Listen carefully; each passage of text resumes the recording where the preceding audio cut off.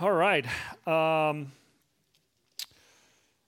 Just want to begin this year with a sermon that I think for me is a very personal sermon that I want to share with you, a personal word about something that I want to share that God has been doing in my life for over a decade. But it has to start with a confession. So I must start today with a confession. And the confession that I have to make today is that even though I have really grown up in the church all my life, I've been going to church since I was born. My dad was the pastor of a church, has been a pastor for over 60 years.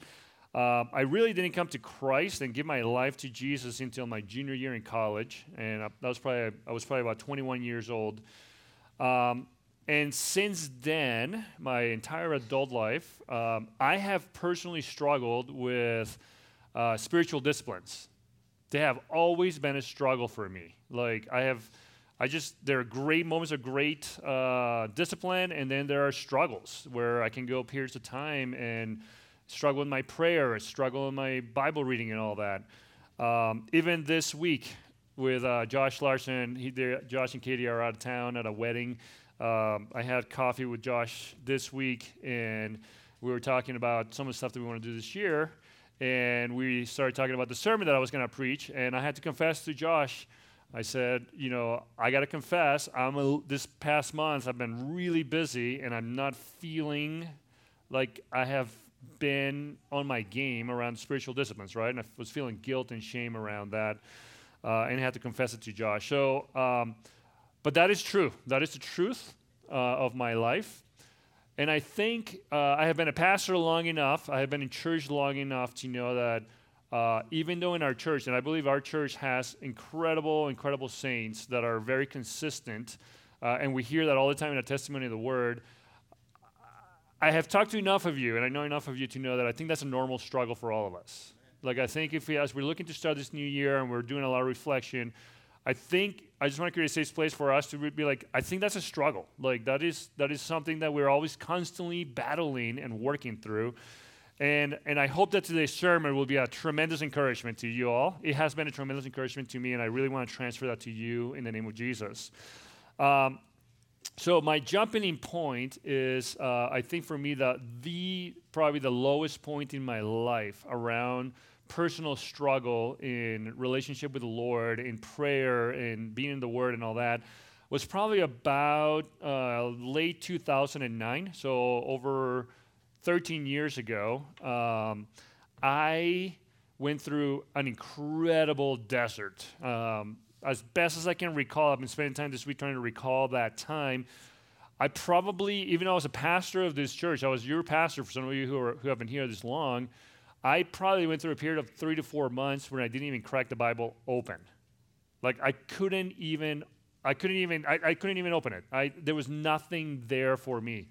And months before that, as I was trying to be in the Word, there was just nothing. Nothing was coming up. It just felt like dry. The Holy Spirit was not in it. I was not gaining any insights, anything useful in my life. And the result of months and months of that were 3 to 4 months of basically complete desert. The other thing I need to confess to you is that I am really good at faking it, okay?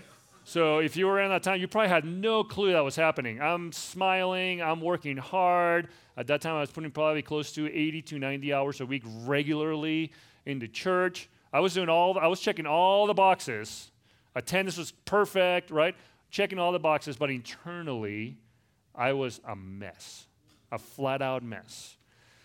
And like it's usually the case, my wife, Courtney, very early on began to pick up on it and began to go like, you're a mess. You're a mess. Like, I am concerned about you. And then another week, 2 weeks, 3 weeks go by. I'm like, you're getting worse. I'm noticing. I'm picking this up. And so eventually, after like 3 or 4 months, she basically gave me an ultimatum and said, you are not getting out of this hole on your own. And if you don't go and get help, I'm going to go and tell the elders. And that freaked me out.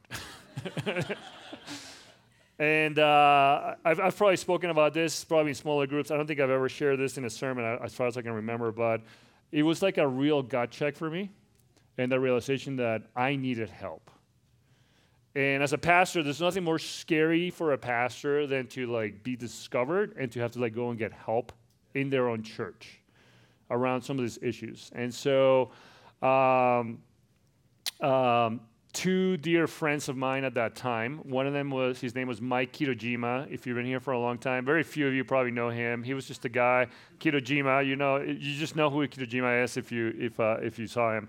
Mike Kitojima and then Matt Champlin. This is before they went off to Turkey.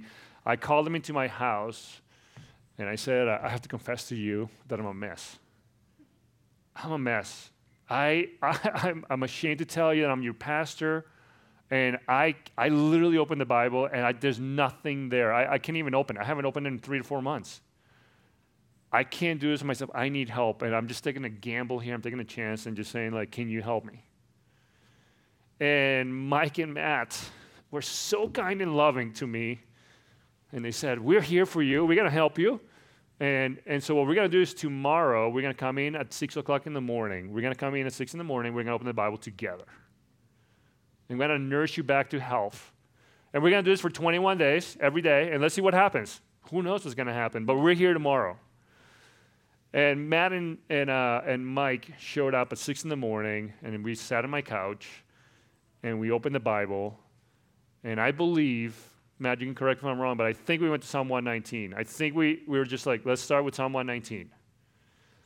And we just slowly began to read Psalm 119. And over the days and the weeks, as we spent time in Psalm 119, I just began to see God bring me back to health. I began to hear God's voice again. And this little 21-day experiment that we did back in late 2009 went on for 8 months in a row. And this thing grew to over, I think we had sometimes maybe up to like 18 people, sometimes 20 people at our house. We had to eventually move it we had another building. There was too many people in our house, and people were coming in at 6 o'clock in the morning to open the Word of God every day. And we had Black, white, Latino in there. We had single moms that were literally just leaving their kids and just going like, I need to hear from God, and then hopefully I can get home early enough so I can take them to school. We had several people that were homeless. It was just an incredible experience of a journey of going together and hearing from God. But it started with Kitojima and Matt making a commitment to come to a house, and we started with Psalm 119.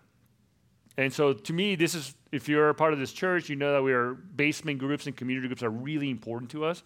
I am 100% a believer that this is one of the primary ways in which God uses to help us engage with Him, to help us connect with Him.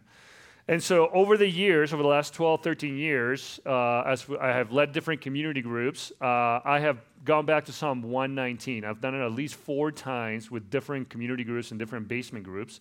And our community group, just this past year, we went through Psalm 119, right? And we spent, I think, almost 5 months in Psalm 119, slowly crawling through it as a community group, meditating on our own and discussing and praying through it. And what I want to share with you is really a little bit of like what I've learned over the last 12 years. As I've done the math, I think I've probably done altogether about 18 months of slow meditation and community through Psalm 119. And what I'm going to share with you, and hopefully if you've been in my basement, hopefully you will see a lot of your fingerprints in this sermon. This is really a community project. But yeah, I just really believe that Psalm 119 has something for us today. If you are like me and you're a struggler when it comes to your spiritual disciplines. So a little bit about Psalm 119. 3 things. There's so much that I could say. If you get a commentary, the introduction will be 40 pages to 100 pages of just, before you even talk about this, there's so much. 3 things that I want to highlight. The first one is Psalm 119 is a long poem. Okay? It's a long poem. It's the longest chapter in the Bible, 176 verses. It's really the same length as the book of Philippians, the book of James. So it's long.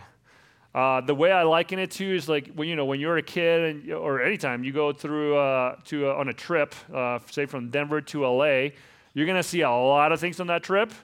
Probably at the end of the trip, you're gonna remember, well, that was a long trip, right? That's kind of like when you read the book of Psalms, you're like, all you remember is like that was long, right? So it's long. The second thing is very repetitive. There's 176 verses, like I said, and all but 3 of those verses have a reference to the Word of God in some way. So it's very repetitive, and then there's just little variations to each stanza, but it's very repetitive. And lastly, when you read it, as I've been meditating and reading it for years, it feels very disconnected. Okay, so if you read, it's like almost like reading the book of Proverbs. When you read the book of Proverbs, it just feels very disconnected. The Psalm 119 feels very disconnected. And so what I want to do today is, as I've really meditated and thought about how to preach this sermon, what I want to do is I want to give you, I'm likening this, like the Psalm 119, like a tent, like a big tent that you have to put together. Not one of those that you just like open up and just pops up. I'm not talking about those. I'm talking about those you have to like actually like engineer together, right? The first thing you want to do, when you first look at it, there's all these poles and stuff, right? And the first thing you want to do is go and find the long poles, right? Every one of those tents has like 2 or 3 long poles. You want to figure out how to put those together and then figure out where they go structurally. And if you can put that together, then the tent starts to take shape, right? Anybody, am I crazy? Like everybody like tracks with me if you've been camping? Okay, good, okay. So what I want to do is just, all I'm going to do today is give you like the long poles that I've seen over 18 months of reflection on Psalm 119. Okay, the first pole that I want to show you is this theme that the psalmist is very aware that even though he has been meditating on the Torah for decades, he's very aware that he's dependent on God for understanding. He's very aware. You're gonna see it if you read this psalm, and I really encourage you to read it this month. He's very aware that he needs God to help him understand, to help him see God in the Scriptures. And so 7 times, for example, he says, give me understanding. He would say things like, cause me to understand the way of your precepts, verse 27. Verse 73, give me understanding to learn your commands. 169, may my cry come before you, Lord. Give me understanding according to your word. Give me understanding. 10 times he says, teach me. Be gracious to me and teach me your law. You are good and what you do is good. Teach me your decrees. May your face shine on your servant and teach me your decrees. Over and over and over again, the psalmist is asking, crying out to the Lord in this poem and in this psalm, in this prayer. He's saying, Lord God, I need you to help me understand. Teach me your ways. Now, why is that? Why is it that the psalmist, this old saint that has taken so much time to write this beautiful poem, is emphasizing this? It's because we're all aware of this. We have a big problem. All of us have a big problem. We all have some kind of inner blindness. We all have some kind of an inner orientation that is constantly drawing us away from God's truth. Like we don't have to do anything. We just close our eyes and it just happens. There's a drift that is built into our nature, into who we are. And this old saint of old is so deeply aware of that. He knows that whenever we look into the Scriptures, we have a tendency to ignore what we don't want to hear. We just naturally do it. 1 Corinthians 2:14 says, the person without the Spirit does not accept the things that come from the Spirit of God, but considers them foolishness, and cannot understand them because they are discerned only through the Spirit. This poem makes it very clear that we need the Spirit of God. If there's any hope for us, we need the Spirit of God to open our eyes, to illuminate our minds. Now, what I want to do right now is I want to zoom in on 2 particular verses that I think kind of really help us frame, at least has helped me frame this issue of this inner blindness, this issue of our need for dependence. I want to point you to verse 37. So if you have your Bibles open, please open to that, verse 37, Psalm 119, 37. And I want to zoom in on this first part of it. Verse 37 says, turn my eyes away from worthless things, says the saint. Turn my eyes from worthless things. brothers and sisters, our eyes naturally have a tendency to be drawn to the wrong things in this world. Apart from God's help, our eyes will always be fixed on those worthless things that the psalmist is saying we need help with. Do you remember Jonah? When Jonah in chapter 2, he's in the belly of the fish, right? And chapter 2 is just basically a poem and another prayer where Jonah is confessing to God his sins as to why he is in the belly of that whale. And look at what he says in Jonah 2:8. He says, well, he's on the belly there. He's praying this prayer of repentance. He says, those who cling to worthless idols turn away from God's love for them. That word, worthless idols, is the same Hebrew word that Psalm 119:37 says, turn my eyes away from worthless things. Wow. It's idols. Idols are the things that cling to us, that we find security in. Any one of the idols that we have in our hearts are going to be things that are going to take our eyes away from the Lord. The reason why you and I have a hard time finding Christ, finding God in Scripture, is because we are clinging to our idols. And this plays out all over the Scripture. Now, some of these idols can be cultural idols, okay? We are in a Western culture that's very individualistic, right? It's fiercely individualistic. Just know that when you're reading the Scriptures, the cultural idols in which we live in are going to have a huge influence in what we actually see and what we actually don't see.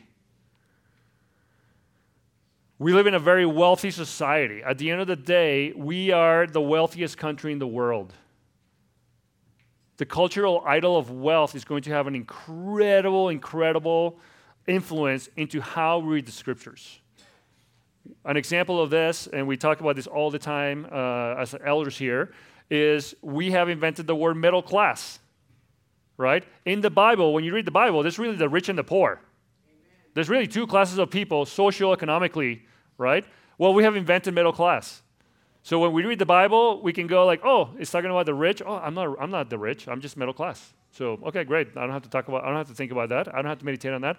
And when it talks about the poor, well, I'm not poor either. So we just ignore huge parts of the Scripture. And I just want to tell you, that's an idol that's clinging to us, right? And we have to just call it out. And we need the Spirit of God to help us overcome those things. This is what the Psalms is crying about and praying about. Let's talk about gender. We live in a male-dominated society. Jason preached an incredible sermon, right, this year about Mary Magdalene trying to right all the maligned and misunderstood takes on Mary Magdalene over the centuries. Right? Why? Because we are a male-dominated society. So we have to understand that that's an idol that we have culturally that influences how we read Scripture. So all of those things are true. There's also personal idols. And John, thank you so much for sharing your testimony about your addiction and your struggle, right? And those of you, and we have many in our church that have struggled with addiction to all kinds of substances and pornography and all those things, right? And you can probably speak much more eloquently than I can, but you know that if you're addicted to something, if you're struggling with that, it's really hard to see straight in the Scriptures and to find hope in the Scriptures. Okay, so all of those things play a huge role in our lives. And so my first point and my first encouragement is maybe this is the first good prayer to pray this year. Lord, turn my eyes away from worthless things. Now look at verse 18. I just want to now flip over to the positive side of turning away from idols. And that is, it's not enough to just turn away from something. What are we turning to? And look at what verse 18 says. I love what the psalmist says here. Open my eyes that I may see wonderful things in your law. Somebody talked about New Year's resolutions. How are we doing with those? Right? We often make New Year's resolutions around Bible reading, memorization, being in the Word, quiet times, and all that stuff. And oftentimes, I've been guilty of it, right? 2-3 weeks A month later, we're off the cart. Why is that? I believe that one of the main reasons why that happens is because we are actually not seeing the wonderful things that the psalmist is talking about. Let me ask you, what is the primary emotion that you feel when you read the scriptures? How do you feel when you read the scriptures? What is the primary emotion? Is it guilt? Is it fear? Is it discouragement? Is it shame? For many of us, and for me, for many years when I used to open the scriptures, all I could see was commands and to-dos, right? Like you can't read the Gospels and the way Jesus talks about all the different parables, I'll be like, oh my God, I suck. I literally I suck. Okay, Jesus, I get it. Whack me in the head again. Yes, I suck. I'll do better. It's just, right? Oftentimes, that's how we read the scriptures. I just want to tell you, brothers and sisters, that if that is how we read the scriptures, it's no wonder that we stop reading them. Who wants to do that? That's torture. Right? A friend of mine many years ago said that if we are not hearing the I love you, when we read the scriptures and we don't hear I love you, we are hearing a different voice. And I just want to tell you right now, brothers and sisters, in all seriousness, when you read the scriptures, you feel guilt and shame, that is not the voice of Christ. That's a different voice. Okay, now, the psalmist says here, open my eyes that I may see wonderful things in your law. What are those wonderful things? Let me give you a clue.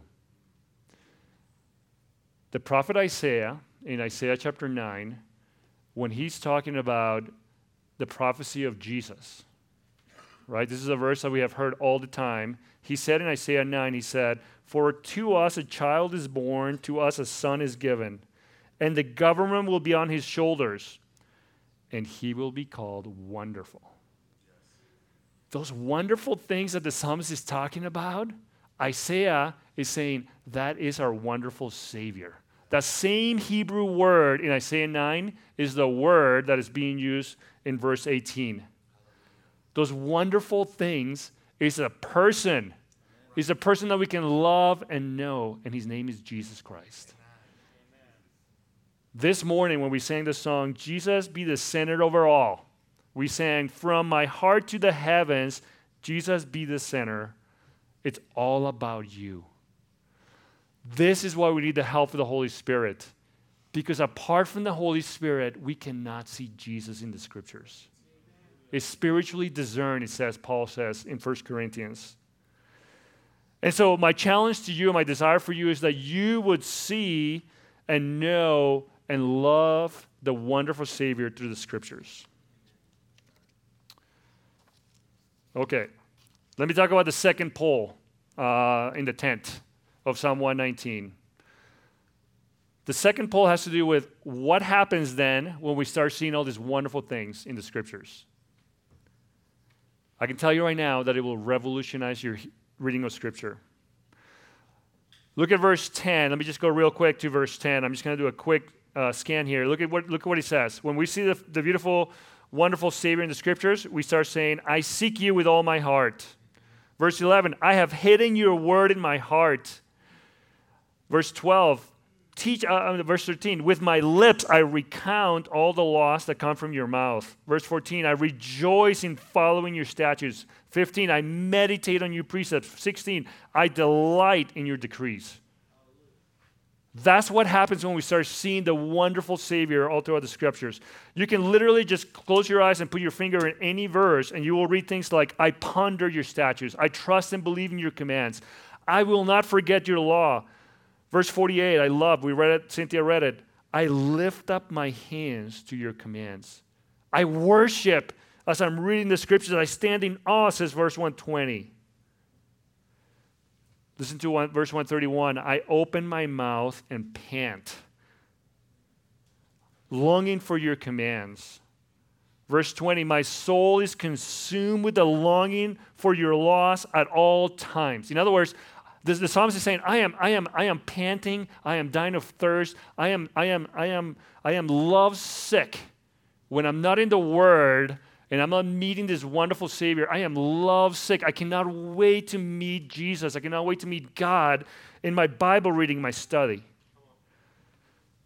And notice that he's not saying, I long to have a Bible study. I long to take a seminary class. He's panting. He's poring over the scriptures. He's passionate about it. Verse 148 blows my mind. He says, my eyes stay open through the watches of the night that I may meditate on your promises. So what's going on here? The best way I can explain this, and I hope this really lands with you, is what happens when you're falling in love with somebody. What happens when you're falling in love with somebody, right? In those first few weeks, right? You're staying, how many of you stayed up at like all watches of the night, right? When you're first falling in love with your spouse or with somebody, meditating on that person, replaying conversations, right? We stay up all night replaying conversations, things that were said. We're pondering everything, what they said over and over again. And we don't want to miss any single detail. Every time we get together with that person, right, we're beginning to make mental notes in our heads of what they like and what they don't like. We're trying to figure out what makes them happy and what makes them distressed and sad. And we're not just listening. We're looking for facial expressions, body language. We're interviewing their parents and their friends, right? We want to find out everything we can. Why? Because we love that person, right? Can you relate to that? And why do we pore over their love letters and the notes that they give us? It's not because we love the paper or even love the words themselves. No, it's because we love the person. And what I want you to see, brothers and sisters, is that when we begin to see, with the Holy Spirit's help, the wonderful Savior everywhere in Scripture, that's going to melt our hearts with love. And once you start seeing those things, now all of a sudden you want to be in the Scriptures. You don't even need a Bible reading plan. You want to go and find the Savior. You want to read. You want to study. You want to memorize the Scriptures. You want to ponder and meditate. This is why we do testimony of the Word. This morning we heard from several of our brothers and sisters how they have been pondering and the things that they have been finding in the Scriptures that have been an encouragement to them. And then the third pole in the tent of Psalm 119 that I want to leave you with is this idea of joyful obedience. Obedience today is not a very popular word. You know, we talk about meditation, cool. Obedience, not cool. All right, you can see the meme, right? You know, those memes where they're this is not cool, and you got a picture, and you're just kind of depressed, and then really cool. That's the meme right here, right? But the joyful obedience that comes out of this. Let me look at verse 129. I just love this verse. Your statutes are wonderful. There goes that word, wonderful again. What happens? Therefore, I obey. I hold fast to your statutes, verse 32. I will, listen to this one. Talk about somebody that's in love. This is what the psalmist says. I will always obey your law forever and ever. How many times have you said to your, when you're dating, I will never hurt you, honey? No, yeah, you're going to hurt him. But our heart is to, and the psalmist is so in love with guys I will always, forever, he's in love. Later on, he's going to confess sin. But he's so in love with God. He's forever, I will obey you. I love you so much. Man, can our heart be, what happens if our heart was like that? As a church, forever, we're going to love you. We're going to obey you. Here's the thing. when you're, just continuing with the love theme here, when you're in love with somebody, like I said in the previous point number 2, and you begin to obsess over every detail, and you begin to know everything about them, their likes and their dislikes, you know what we're actually really doing? We're doing that because we actually want to conform our behavior. The reason why we're pouring all and meditating and trying to understand what all those different things is because we want to conform our behavior so we don't do the things that they don't like. And we do the things that they like. There's actual behavioral change. Why? Because we love that person. We submit to the law of their nature. Every single one of us has a different law, nature, different likes and dislikes. And part of being in love with somebody is you're submitting to the law of their nature as best as we can, right? That's what love is. We submit to the law of their likes and dislikes. We submit to the law of their loves and their hates. And why are we doing that? Because we love that person. And I just want to tell you the same is true with our relationship with God. In Psalm 119, over and over, we see a saint that is poring over the law, over the judgments, over the statutes, over the word of God, of the Torah, and he's longing to understand what does his Savior love? What does his Savior not like?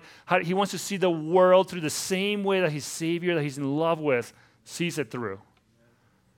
And then he's joyfully obeying with delight. He's submitting to the law of God's likes and dislikes. Is it out of fear? No, it's out of love. And when you're in love with God, you are naturally going to want to bring all of your life into alignment with His desires. It will not be a burden. Amen. It will not be a burden. And the crazy thing is, when you start doing that, you're not even going to think about it in terms of obedience. It's just like it is obedience, but you're not even thinking about it in those terms.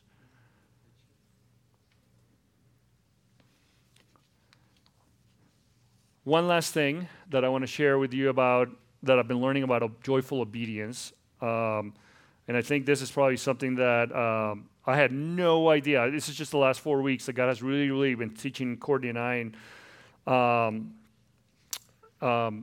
couple of weeks, 4 or 5 weeks ago, first Sunday in December, actually. So after the service, I had membership interview with Heidi. Where's Heidi? There's yours. And so we did a membership interview over here for about 30 minutes or so. Finished the interview around 12:15, and my family had already left to go home. There was a World Cup game. I think Brazil was playing, and so all my kids were out there watching the game. And I was honestly trying to just get out of here as fast as I can because I want to go and see the game. And I come out, and then all of a sudden, right in front of our front door, I see a group of about 15 men. Right away, I could tell that they were Latino, and I'm like, what in the world is happening in Roberto's church? It's like a revival happening today. Because our Spanish service is at 1 o'clock.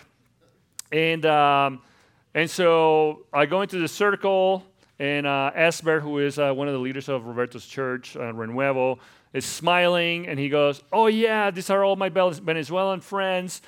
They just arrived here yesterday, and there's 60 of them coming. And I immediately knew exactly what that meant. I just became instantly overwhelmed. I knew that they were going to be homeless, that they literally have nothing but their backpack and whatever they have in their clothing. And I just immediately was like just overwhelmed. And so you know what I did? I ignored it.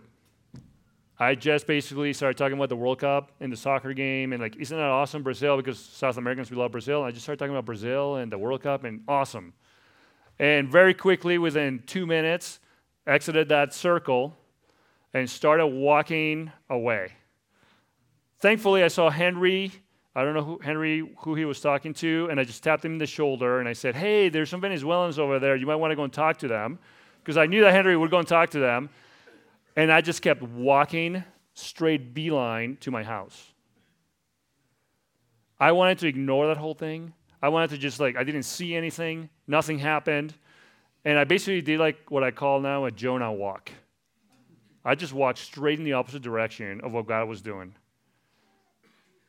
And the whole time, the whole 10-minute walk to my house, God was just pounding on me. What do I have to do for you to see that you need to get involved in this?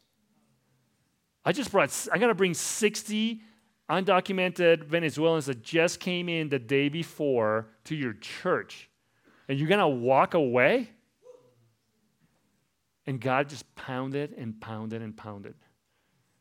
And so by the time I got home, I told Courtney, she had no idea what was happening. I said to Courtney, I said, honey, our lives will never be the same.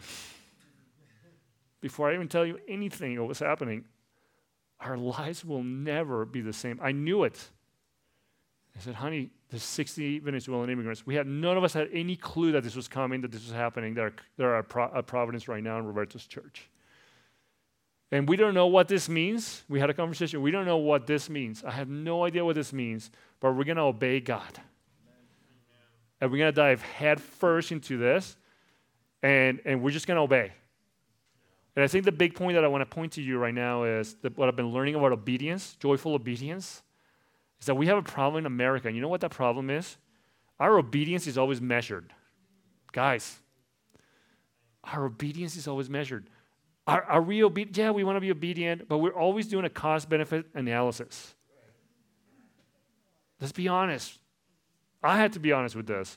And so, yeah, we as Americans want to know, what is it going to cost me? And then we can go yep. And then obedience looks great, right? And we do all kinds, even childcare working or whatever. We go okay, that's measurable. I think I understand 2 hours, done, right? And we want to measure it. And this thing that God is doing, there's no way we can ever possibly measure what that's going to look like. God, I'm an engineer. I like to compute things, and I'm my little brain just froze. And we had to make a decision. Are we going to be all in on this, even though we have no clue what this is going to cost us? And we did. And I just want to tell you, I think many in this church have as well. And so just want to bring you up to speed really quickly in the last 5 minutes here. Over the last 4 weeks, we have seen God do, I think, something incredibly powerful in our lives and in the lives of our city and in the lives of our Venezuelan friends. Currently, we have 60 Venezuelans, and if you've been listening to the radio and to newspapers, I think that over 3,600 Venezuelans have, arrived here in Denver. That's the latest number, and I think things that maybe have slowed down a little bit, but for a whole month, every day we're getting 100 to 150 new Venezuelans. So the city has a massive problem, and I think the city is actually doing the best they can. I'm really proud of a lot of the efforts that are happening. And obviously, we as a little church, we can meaningfully help 3,600 Venezuelans, but we feel very, very called as a church that God has brought, and this number is 60. That's just the number that keeps popping up for us. That's 60 roughly on every Sunday have been coming. And God has called us to do a walk of obedience and just dive in head first with Roberto's church and do whatever that is. And we're submitting to obedience joyfully, and there's so much joy in it. And so what are some of the things that we have been doing? Really, it's Sunday mornings, Sunday afternoons, after this service, we need help with transportation, right? We need to go and pick up our Venezuelan friends who are up at the rec center in North Park. And so many of you have been helping with that, driving the bus, driving cars, bring them here. Roberto has been doing a beautiful job with this church of really reorienting the entire service, the entire church, to just love and serve our Venezuelan neighbors. And they are doing phenomenal. At the end of every service, we are doing a lunch. And so we're feeding 70 to 80 of our Venezuelan friends every Sunday as well. So yeah, just having the logistics of having to buy the food, cook the food, and we're basically week to week just trying to figure this thing out. But that is something that we are doing on a weekly basis. And then there's just all the things that go with helping somebody that just arrived to our country. They need jobs.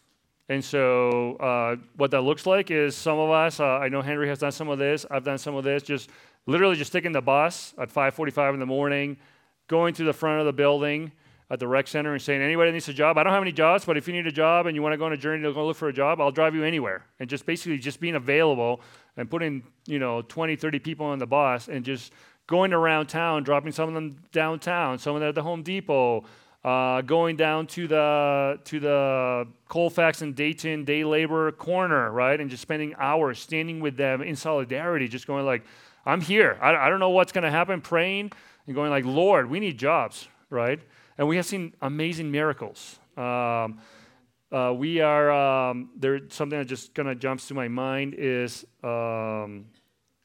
there's some of the ladies that have been coming to our group, to our church, have been just desperate for jobs. And with Christmas coming up, we have been praying with them, crying with them, because they're like, they left their kids back home. They haven't seen their kids in 3-4 months, and they can't imagine not sending a Christmas gift for their kids, for clothing and some of the things they need.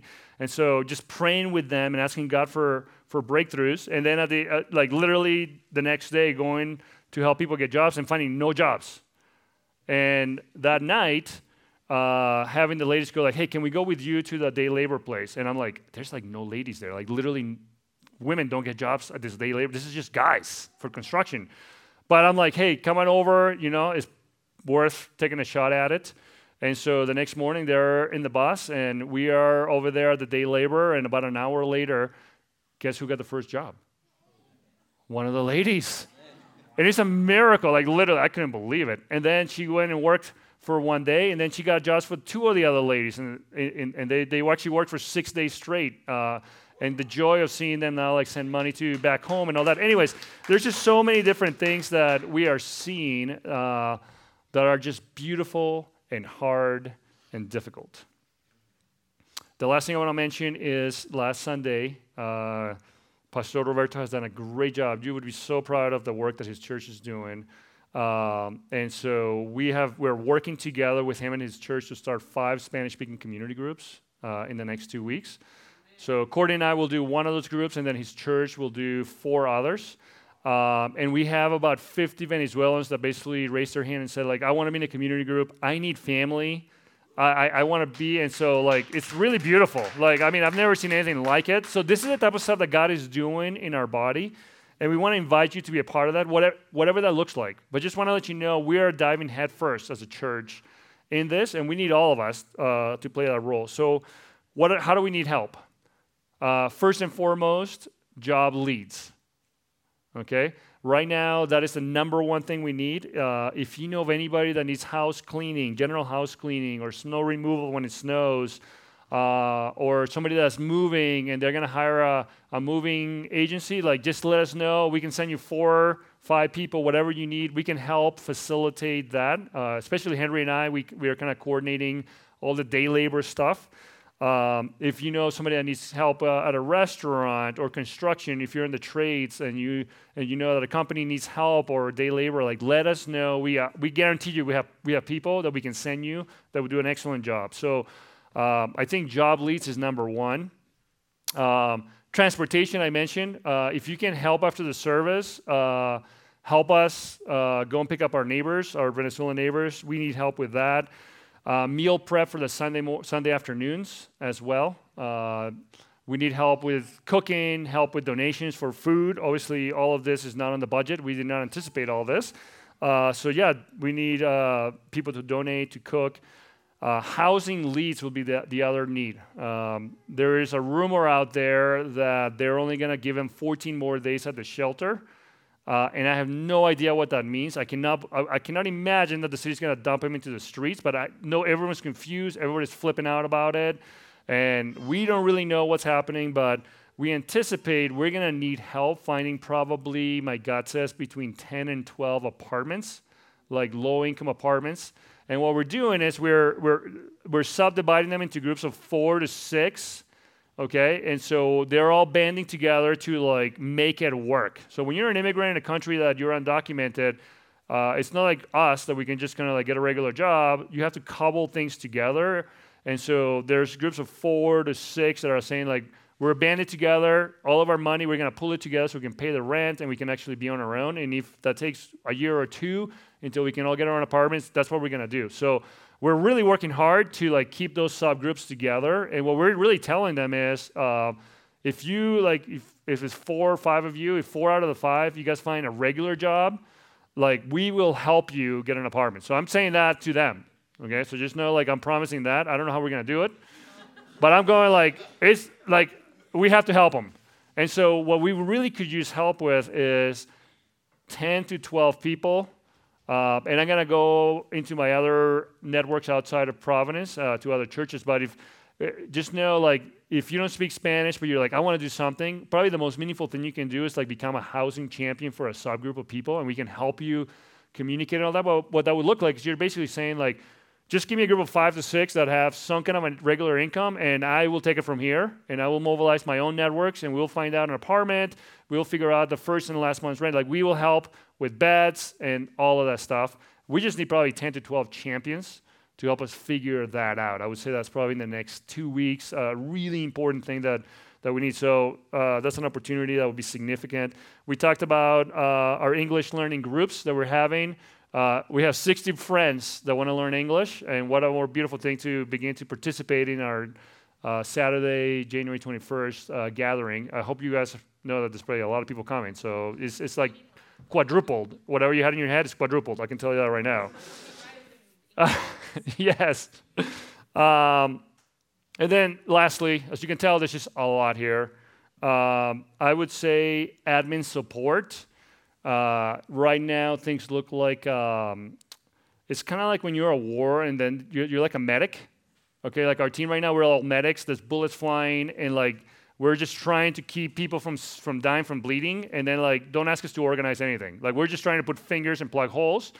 We really could use somebody to just kind of like help with some admin. So if you have time, you're like, I don't know English. And but I have time to help coordinate things. My goodness, we could really use that help. What was that? Spanish. Whatever I said, I don't even know what I said. But here's the thing: we have a meeting on Thursday during lunch break. So if you're a lunch break, we can Zoom you in. If you're interested in being in the loop about what's happening Thursday from 12 to 1, it's kind of like our team meeting where we really kind of like catch up on what's happening in every front of this ministry, and then we talk about what we're going to do next. So if you want to do some admin support and be there and take minutes and help coordinate things, that's great. And then I will give you access to all of our WhatsApp threads. Like I literally, if you know me, you know that I'm not a texter or emailer. Like the last month I have been in WhatsApp trying to keep people moving on WhatsApp. It's unbelievable. So like I'll give you all those threads and you can help me. And you can just use Google Translate. You can literally do a lot with Google Translate. But anyways, that's my sermon, guys. I love you all.